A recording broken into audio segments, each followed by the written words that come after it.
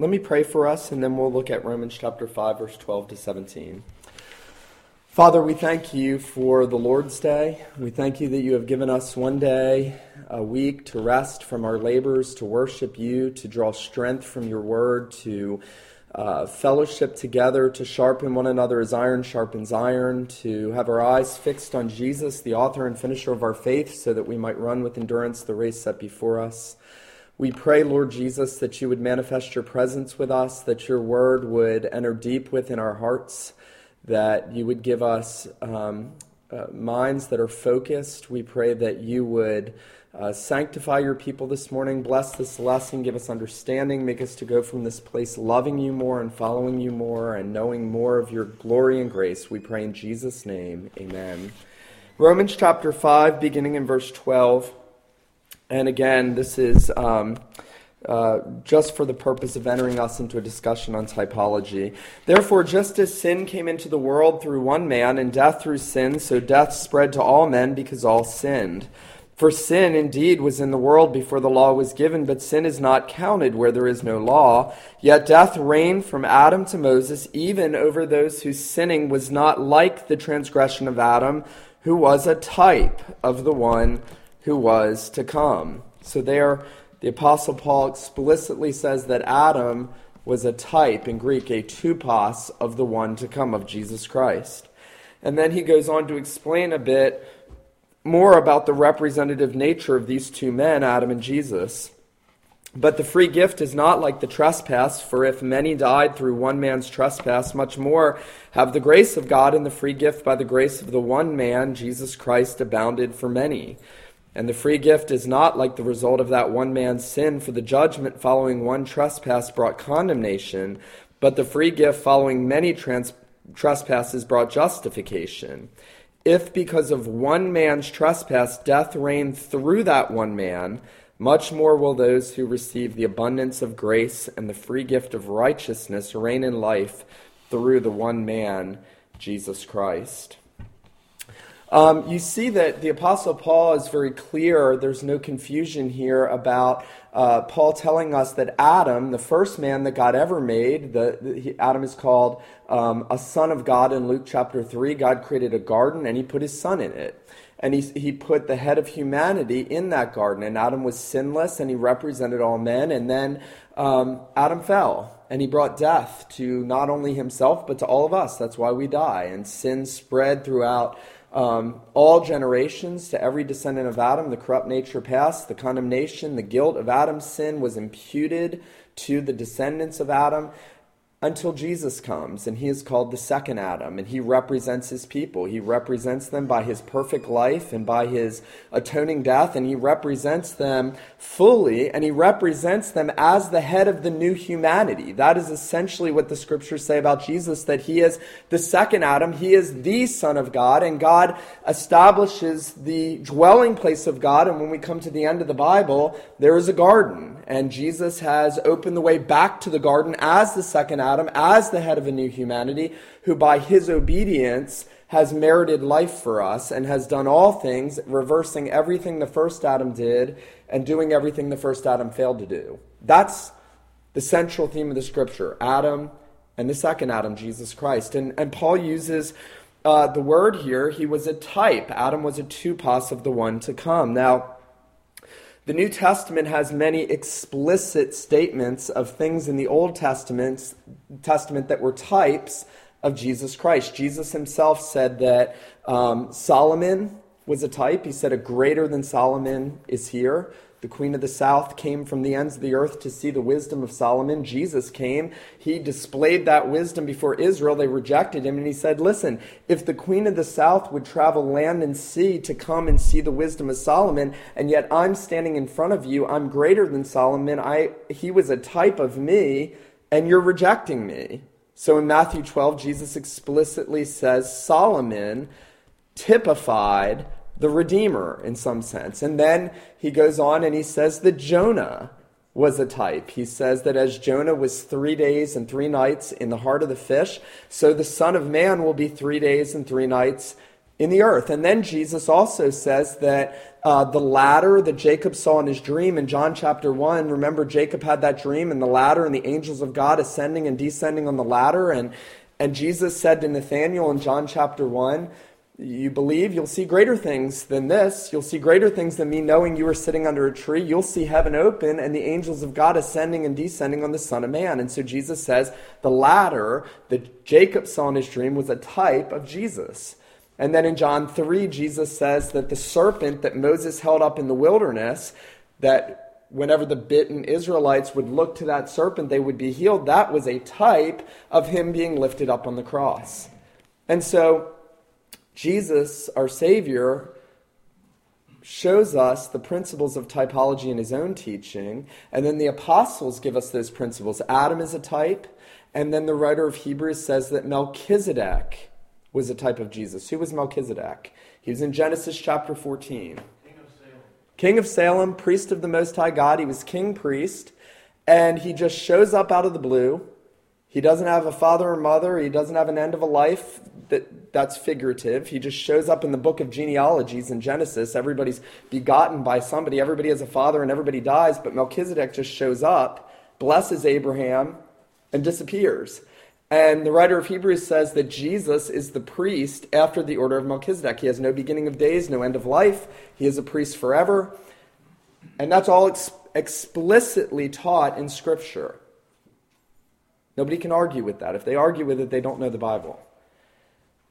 But then there are implicit types, and this is where it gets more difficult, and I want to try to teach you guys to the best of my ability the principles of deducing out of those explicit types how then to go to the Old Testament and say, well, what are legitimate, God-intended types of Jesus in the Old Testament that the New Testament doesn't tell us? Now, we are on shaky ground. Let me just say that. This is shaky ground. Why is this shaky ground, what I'm doing right now? Because we've been misused by so many men. Right. So many people have tried to go crazy with parallelomania, and everything's a type of Jesus, and the wood of the ark is a type of the cross, and Rahab's scarlet cloth that she lets the men down, that's a type of the blood of Jesus. That is not a type. Even Martin Luther, doing sort of a prospective typology, said that the swaddling clothes in which Jesus was wrapped as a baby were the law. That's not God intended. There's nothing about that you can say, that's this because this is clear enough relationship, that there's a clear enough parallel that I see that's there. There's something real and factual and purposeful in this Old Testament picture that then I see fulfilled in either the person or the work of Jesus. So we're on shaky ground because a lot of people go crazy with this. But there's another danger, and that I think is that people don't do it enough. And a lot of men, even in Reformed churches, what they do is they want to say, unless it's explicitly stated by Jesus or the apostles, we're not going to say it's a type. So that eliminates Joseph, that eliminates Joshua, that eliminates David to some extent, that eliminates Noah, Ezra, Nehemiah, and all the other major figures of the Old Testament that I believe very clearly God intended to show something of the coming Redeemer. So there's those two dangers, going crazy on the one hand or being overly cautious on the other. Now, what is a type? Let me read you a definition from one of my professors, David Murray. A type is a prophetic picture of Christ's person and work. It is a real person, place, event, or object that God ordained to act as a predictive pattern or resemblance of Christ's person or work. So it's a prophetic picture of Christ's person and work. Something about either his person or his work. It is a prophetic picture. It is a living, factual, actual person, place, object, or event in Old Testament history that is prefiguring something about Jesus and what he's going to do. Now, why is this important? Well, this is important because we have an Old Testament. And that Old Testament is is covered with shadows and symbols and earthly ordinances, things that God ordained that had to do with worship and had to do with the dwelling place of God and had to do with all those things that God was doing in restoring what Adam lost. When Adam lost everything, God came and he said, I'm going to restore my presence to man. I'm going to restore a dwelling place. I am going to reconcile myself to man. And I'm going to do it by Jesus, my Son, the Son of God. But in that time of preparation, God did it by types and shadows and ordinances and earthly things. Now let's look just briefly at the different categories of typology. David Murray, and I think he's right, has said that a type is a real person, place, object, or event. Person, place, object, or event in the Old Testament that prefigured the person and work of Christ. Well, we've already talked briefly about people that are explicitly stated. Adam, Romans 5:19, was the representative man. He was a type of Christ. Moses is said to be a type of Christ. In what way is Moses a type of Christ? He redeemed the people out of Egypt. He's the Old Covenant Redeemer, typical Redeemer. What else? In that sense, he's the mediator of the covenant. He functions as the king, actually. They don't have a king at that point. He functions as king of Israel until the kingdom is set up. And he's a prophet. And in Deuteronomy 18:15, Moses says to Israel, the Lord your God will raise up for you a prophet like me. Him you will hear in all that he speaks. Whoever does not hear him, it will be required of him. And when Jesus comes, he says, I do not speak of my own authority, but he who hears me hears the one that sent me. And at the transfiguration, the Father says, this is my beloved Son, hear him. And that is a direct fulfillment that he is the greater than Moses. Remember, Hebrews 3 says that the church, Old and New Testament, is a house. And Moses was faithful as a servant in the house, but Christ is the Son over the house because he built the house. So Moses was a type of Jesus as the mediator, Old Covenant Redeemer, prophet, king, and perhaps even priest. He goes up into the mountain on behalf of the people, and that role as mediator, he is functioning in a sense as priest until the priesthood goes to who? Who does God call to be priest in the Old Testament? Aaron. And from Aaron, remember the Aaronic line of the Levites? And Aaron is a type of Jesus, isn't he? Aaron stands between God and the holiness of God and the wrath of God and the people of God. There are outbreaks in Israel's history where they're in the wilderness and they provoke God to anger, and God's wrath begins to burn against them. And Aaron has to go and stand between with the incense. He has to sacrifice and he has to stand between God and the people.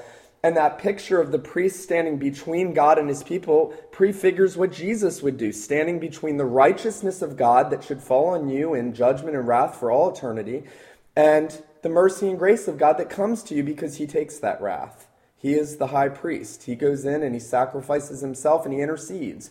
So all of that, all of the priestly structure in the Old Testament is pointing forward to the priestly work of Jesus. Book of Hebrews again outlines all this for us, gives us all these principles, says that the priesthood was with Levi, but then it transitions to what tribe? To Judah. Now, other types in the Old Testament that are not explicit types. After Adam, who would be the next type of Christ? After Adam, immediately after Adam, that the New Testament doesn't explicitly say is a type of Christ, but gives us an implicit parallel. Well, before Noah is before Enoch, before Seth, Abel. In Hebrews 12, it says that the blood of Jesus speaks better things than that of Abel. The blood of Jesus, you can look it up if you have your Bibles, Hebrews 12:22 maybe. The blood of Jesus speaks better things than that of Abel. What did Abel's blood speak? What did God say to Cain after he killed Abel? The voice of your brother's blood cries out to me from the ground. What did it cry out for? Justice. Judgment. Yep. Cain had killed his brother. He was culpable of God's justice and judgment, and God said, the voice of your brother's blood cries out to me from the ground. Jesus sheds his blood into the ground at Calvary. His brothers kill him. And what does his blood cry out for? Mercy. The blood of Jesus speaks better things. That's the point of Hebrews. It speaks better things than that of Abel. Abel's blood cries out for justice. Jesus' blood cries out for salvation. How does that make you a type of Christ? That's what Because he's martyred for his witness to Jesus. Abel is sacrificing in obedience to God, looking forward to the coming one. He's the first martyr. He's the first Christian martyr. And he is looking forward to the one to come, the true and greater sacrifice, and his brother kills him for his righteousness. Jesus comes. All the martyrs are pointing to him, who is the righteous God, and he is martyred for his righteousness. He is killed, and his blood goes into the ground, and there is a perfect typological parallel. There are differences. So a type doesn't mean it has to be identical at every point, but the New Testament writers clearly say there is some resemblance to what happens with Abel and his blood going into the ground and what happens to Jesus and his blood going into the ground. So I think we have to say, okay, why does the New Testament writer do this? So Lee, I think in answer to your question, you have to ask, why does the writer of Hebrews do that? There's a reason he can do that, because of the organic unity of Scripture. He can do that because of the organic wholeness of Scripture. Now let me go on just briefly with people. Who would be the next type of Jesus? We've already said it. The next clear type that we can go to in the Old Testament that the New does not explicitly say is a type. We've said it already. Noah. Noah's name means rest. And what does his father say about him when he names him? His father's Lamech. His father says, this one will give us rest from the ground that the Lord has cursed. This one will give us rest from the ground which the Lord had cursed. That goes back to Adam and the curse that fell on the ground. And that curse was thorns and thistles. And that curse was death. From dust you are, to dust you shall return. Adam's going to go back into the ground out of you was taken. Adam's going to go into the ground that God has cursed with thorns and thistles. God has cursed the ground with thorns and thistles because man came out of the ground and he rebelled against God. And so man is going to go back to the ground out of which he's taken. And the curse is bound up with that picture of the ground. Interestingly, the ground also will become a type because the ground and the land of Israel are all pointing forward to the restoration of all things. The use of that imagery of land and ground and earth and everything there. And Jesus' blood cries out to God from the ground. And Jesus is the one that's going to restore all things. He's going to make all things new. And he's the one that says what? Come unto me and I will give you rest for your souls. Does Noah give mankind rest from the ground that the Lord has cursed? Not fully, only typically. How does Noah do it typically? How does he typify the rest that Christ is going to provide? Well, he gets onto the ark with his sons and his wife and his sons' wives and the animals, and God destroys the world in judgment, and Noah steps off into a typical new creation, a world that has been purged of evil, except the evil that's still in the hearts of Noah and his sons and his wife and his sons' wives. And as a kind of second Adam, Noah stands as the head of humanity in a typical new creation. Now, it is not the ultimate new creation. That's the point. The ultimate new creation is brought about by the blood of Jesus going into the ground. And on the last day, he's going to come back and create a new heavens and a new earth wherein righteousness dwells. He accomplished the work of the new creation in his death. We will see that when he comes again. And he purges this world with fire, and he brings he and all those with him into a new heavens and a new earth wherein righteousness dwells. He is the greater Noah. Interestingly, everybody with Noah in the ark gets saved. Everybody with Jesus gets saved. The ark itself is a type of Christ. Everyone in the ark is saved. Everyone in union with Christ is saved. The wrath of God comes down around the ark, and yet the people inside the ark are safe. The wrath of God comes down on Jesus, and yet those in union with Jesus are safe. Because the wrath comes crashing down around him and he protects his people who are in union with him. Now, this is not allegorizing. This is not mystical, early church allegory. This is biblically intended. Why? is this biblically intended? Because history is linear. History is linear. Now, the Greeks taught us that history was cyclical. You'll often read, I was reading a book last week called Einstein's Dreams. It's a philosophical book about fatalism and talking about history being cyclical. Everything that's happened will happen again, and it just happens repeatedly, and it goes around in a big circle. That is not the biblical model of history at all. In fact, God has created history to be linear. It is always moving to a desired end. God is always moving it to a desired end, and that desired end was Jesus. And then the culmination of all things in Christ. And so everything that happens prior to Christ in history, not just in the Bible, but in history, in some way is related and moving forward to what God is going to do in Jesus. In the Bible specifically, covenantal revelation is about him. How do I know that? Luke 24. Turn to Luke 24. Jesus has accomplished salvation. He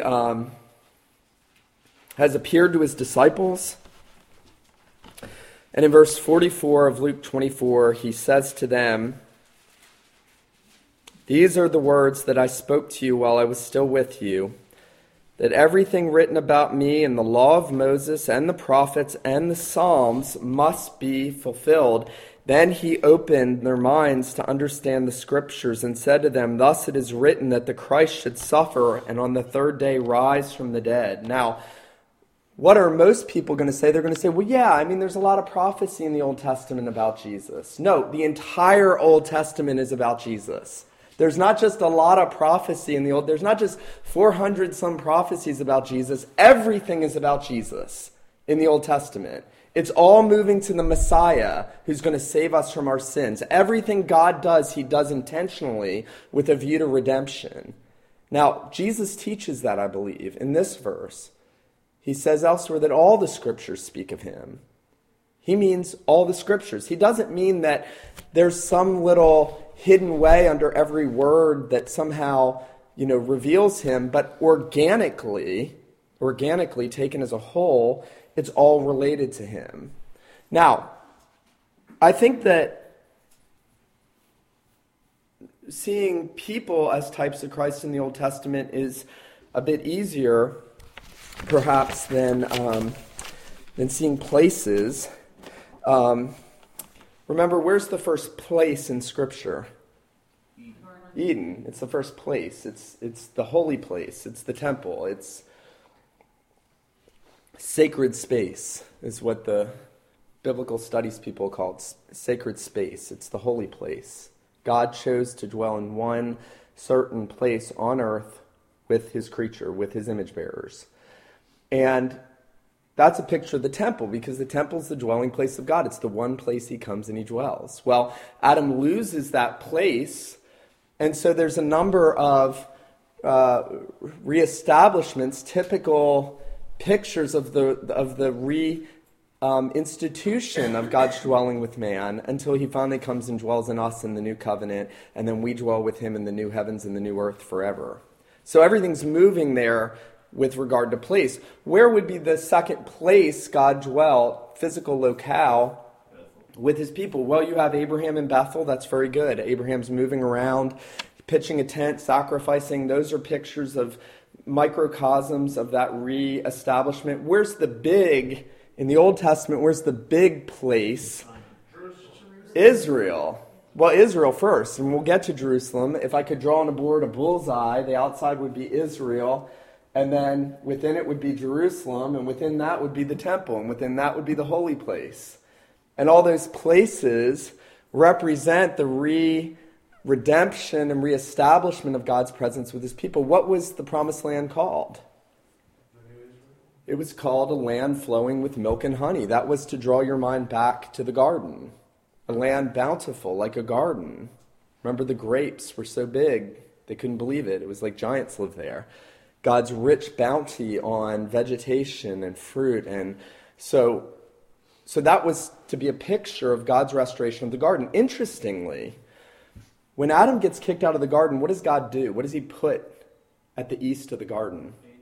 He puts two cherubim with flaming swords to guard the way back to the presence of God, showing the impossibility of man to get back there on his own. Man would have to go through the sword of God's justice. He would never make it. Christ goes through the sword of God's justice to open that way back. But when Joshua crosses the Jordan to come into the promised land with Israel, he is met by the angel of the Lord who has a drawn sword before they enter the land. And Joshua says, "Are you for us or against us?" And the angel says, "Neither, but as the commander of the army of the Lord, I've been sent before you." And basically, that you may know that the battle is the Lord's, that God is essentially showing Israel with the man with the drawn sword, he's about to make the way back. He's about to open that dwelling place back up in the land. So the temple then, remember when the temple is finally built, the temple has pomegranates, palm trees, and lilies carved around the outside and a vine around it. What's the point of that? It's a picture of the garden. It's a picture of God's reestablishing his presence that Adam lost in the garden.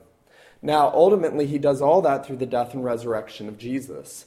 And then he says, "You are the temple of the living God, and the Spirit of God dwells in you, and I will make my home with them." And Jesus says, "If anyone loves me, my Father will love him, and we will come to him, and we will make our dwelling place with him." So in the new covenant, we are the temple. Now, he was the temple in the fullest sense, wasn't he? Because the temple was where God dwelt, and Colossians, Paul says, "In him dwells all the fullness of the Godhead bodily." And then Jesus says in John 2, "Destroy this temple, and in 3 days I will rebuild it," speaking of the temple of his body. So the temple was a type of Jesus. And that means all the things within the temple pertain in some way to the person and work of Jesus. What was in the temple? Well, a holy place. What was outside the holy place? Well, there was most holy place, the outer court. There was an altar where sacrifice was made. That's a picture of the sacrifice of Jesus at Calvary. And within the holy place, there was a table with showbread. And remember, Jesus himself is the bread that came down from heaven that gives life to the world. There was a lampstand there. He is the light of the world. All those things are prefiguring him. Within the holy place, what was there? What was in the most holy place? The Ark of the Covenant. Now let's talk about that. I just wrote something recently on this because I think it's fascinating. The writer of Hebrews begins to tell us how the Ark of the Covenant was a picture of Jesus, and then he says, "There's more, but I don't have time to go into it right now." I remember as a new Christian being like, "Why didn't you go into it?" He says, basically, there's not enough time. There's more, but there's not enough time for me to go into that. Well, how would the Ark of the Covenant, what was the Ark of the Covenant? What was it, though? It was a box overlaid with gold, and it had 3 levels. The first level was the inside of the box. The second level was the mercy seat that went over it. And the third level were the 2 angels overshadowing one another, and the glory of God came down and shone forth the Shekinah glory. Now, those 3 levels, what was in the first level? What was in the box? The 10 Commandments, the manna, the golden bowl full of manna, and Aaron's rod that blossomed. Now, we need to ask the question, why? Why did God put those 3 things into the ark? Well, if indeed the ark is a type of Christ, it would make sense. He keeps the law in himself. He is the obedient one that fulfills the law, keeps the law. He is the bread that came down from heaven, John 6. He said, "Moses didn't give you the true bread. Your Father gives you the true bread, for I am the bread of life. Whoever feeds on me, he is the manna." What did manna mean, incidentally? What is it? In Hebrew, what is it? This mysterious heavenly bread came down, and they were like, "What is it?" And Jesus comes and they say, "Who are you?" So the manna is a type of Jesus. The manna is a type of Jesus. Jesus draws that out in John 6 clearly. He makes that explicit link. That wasn't the true bread. I am the true bread. That was real bread. But it pointed forward to some spiritual truth about him. Aaron's rod that blossomed. There were some guys in Israel that were jealous that Aaron was getting to be the priest and they weren't. And they were jealous. "Who made you priest, Aaron? Why do you guys? You have too much power." And so God said, "Fine, tell them all to put their rods out. And the one that blossoms, that's the one I've chosen." And so it showed God's chosen priest. Jesus is God's chosen priest. That's what the writer of Hebrews says, that no man takes that honor to themselves, but he who is called by God. And so Jesus, those three things show something of his person and his saving work. And then the second level was what? The mercy seat. What was the mercy seat? What was it? Right. The priest went in once a year and he took the blood for himself and for the people and he sprinkled it there. What's the point of that? Well, that prefigures the blood of Jesus clearly for the remission of sins, and mercy is possible. But it went over the place. The law was inside, so that when God looked down, he didn't look on the transgressions. There was blood between the transgressions and the holiness of God. Because God said, when I see the blood, there will be remission for sins. I will pass over. Remember in the Passover, when I see the blood. And so on the mercy seat, that blood covered the transgressions of the people so that God didn't see their iniquities and hold them against them. That's what we need more than anything. Look, this is important because if you don't have the blood of sprinkling, then God is looking at you in light of your transgressions. God is going to deal with you on Judgment Day in light of your transgressions if you don't have blood between you, between him, and your violations of his law. So that's what that was prefiguring. Then over the ark, you had the two angels overlooking, and you had the Shekinah glory. God came down when the sacrifice was made, and he dwelt there, and his glory manifested itself in that one place. And, Peter says that the things of salvation are the things which angels long to look into. That's probably what that was showing forth. But when Jesus dies, is buried, and is risen, and the women come to the tomb, what do they find? They find two angels, one at the head, one at the feet, where the body of Jesus lay. So all of that is showing forth something moving and pointing us to what he did in his person and work. Now let me just say to anybody that might watch this and to all of you, I am not making this up. Richard Sibbes, a famous Puritan, saw a lot of this. Gerhardus Voss, who is sort of my theological hero, saw much of this. There are lots of people that got this, lots of Puritans that got it. We have lost it. And part of why we've lost it is we really don't like to keep our eyes fixed on Christ. We want to focus on our own performance, and we like to be moved away from Jesus. That's something that we really have to come to terms with, that it's hard to keep your eyes fixed on Christ. It's easy to read the Bible for sort of moral renovation explicitly, and only exclusively to read it for moral renovation.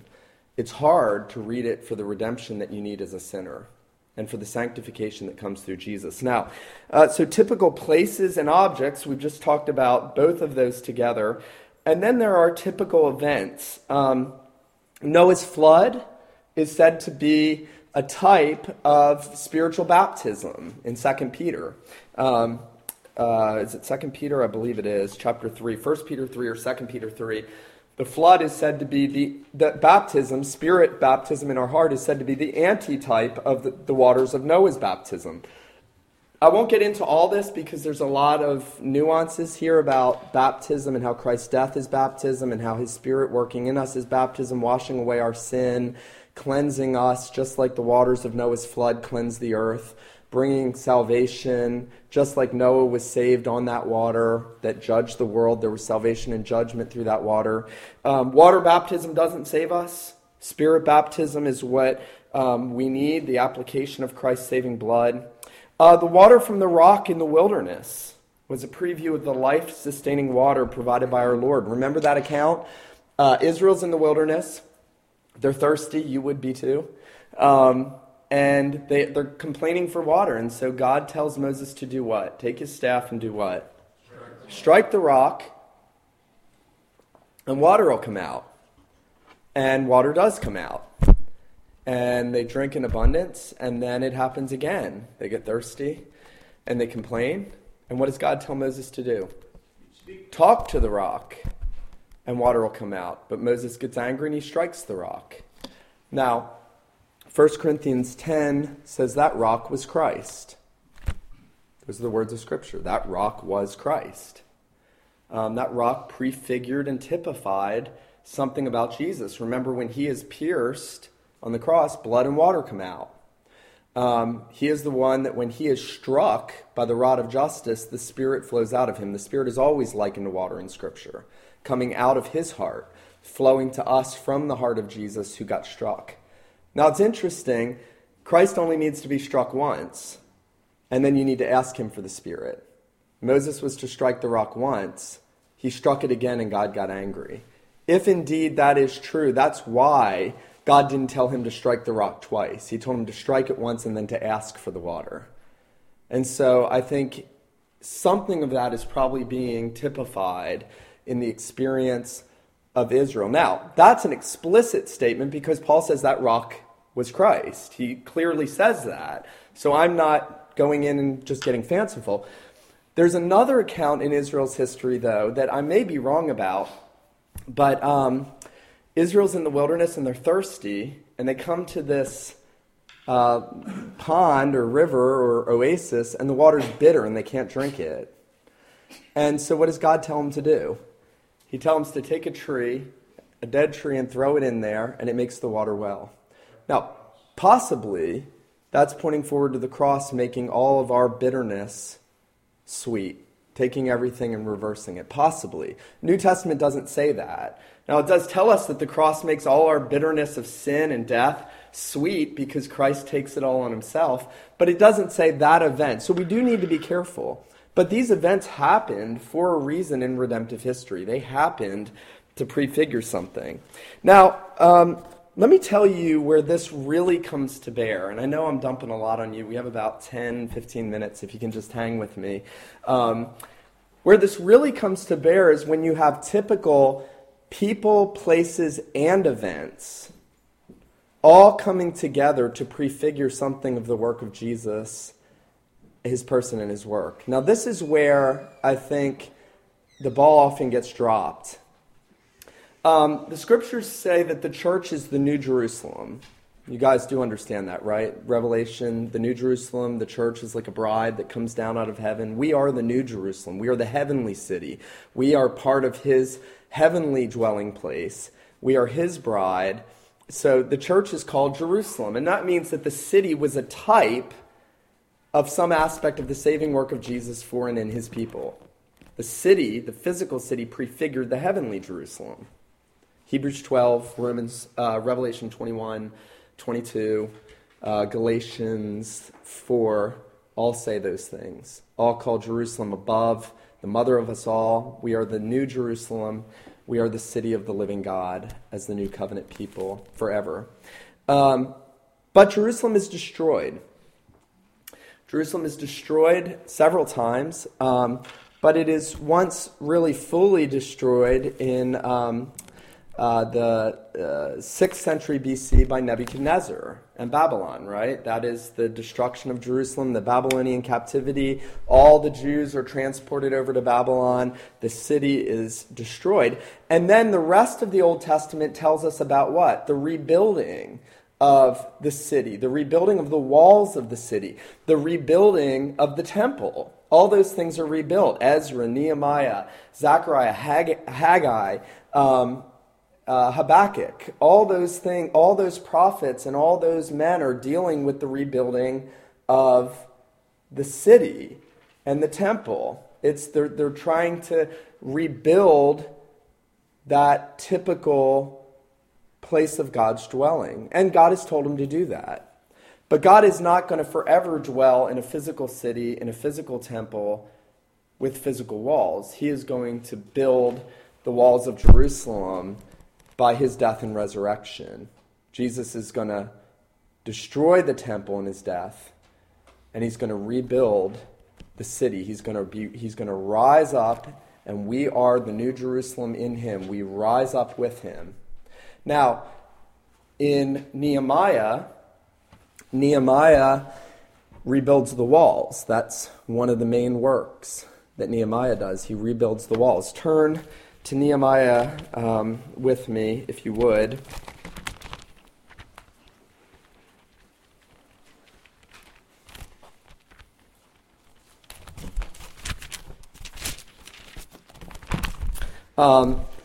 Nehemiah is before Esther and Job.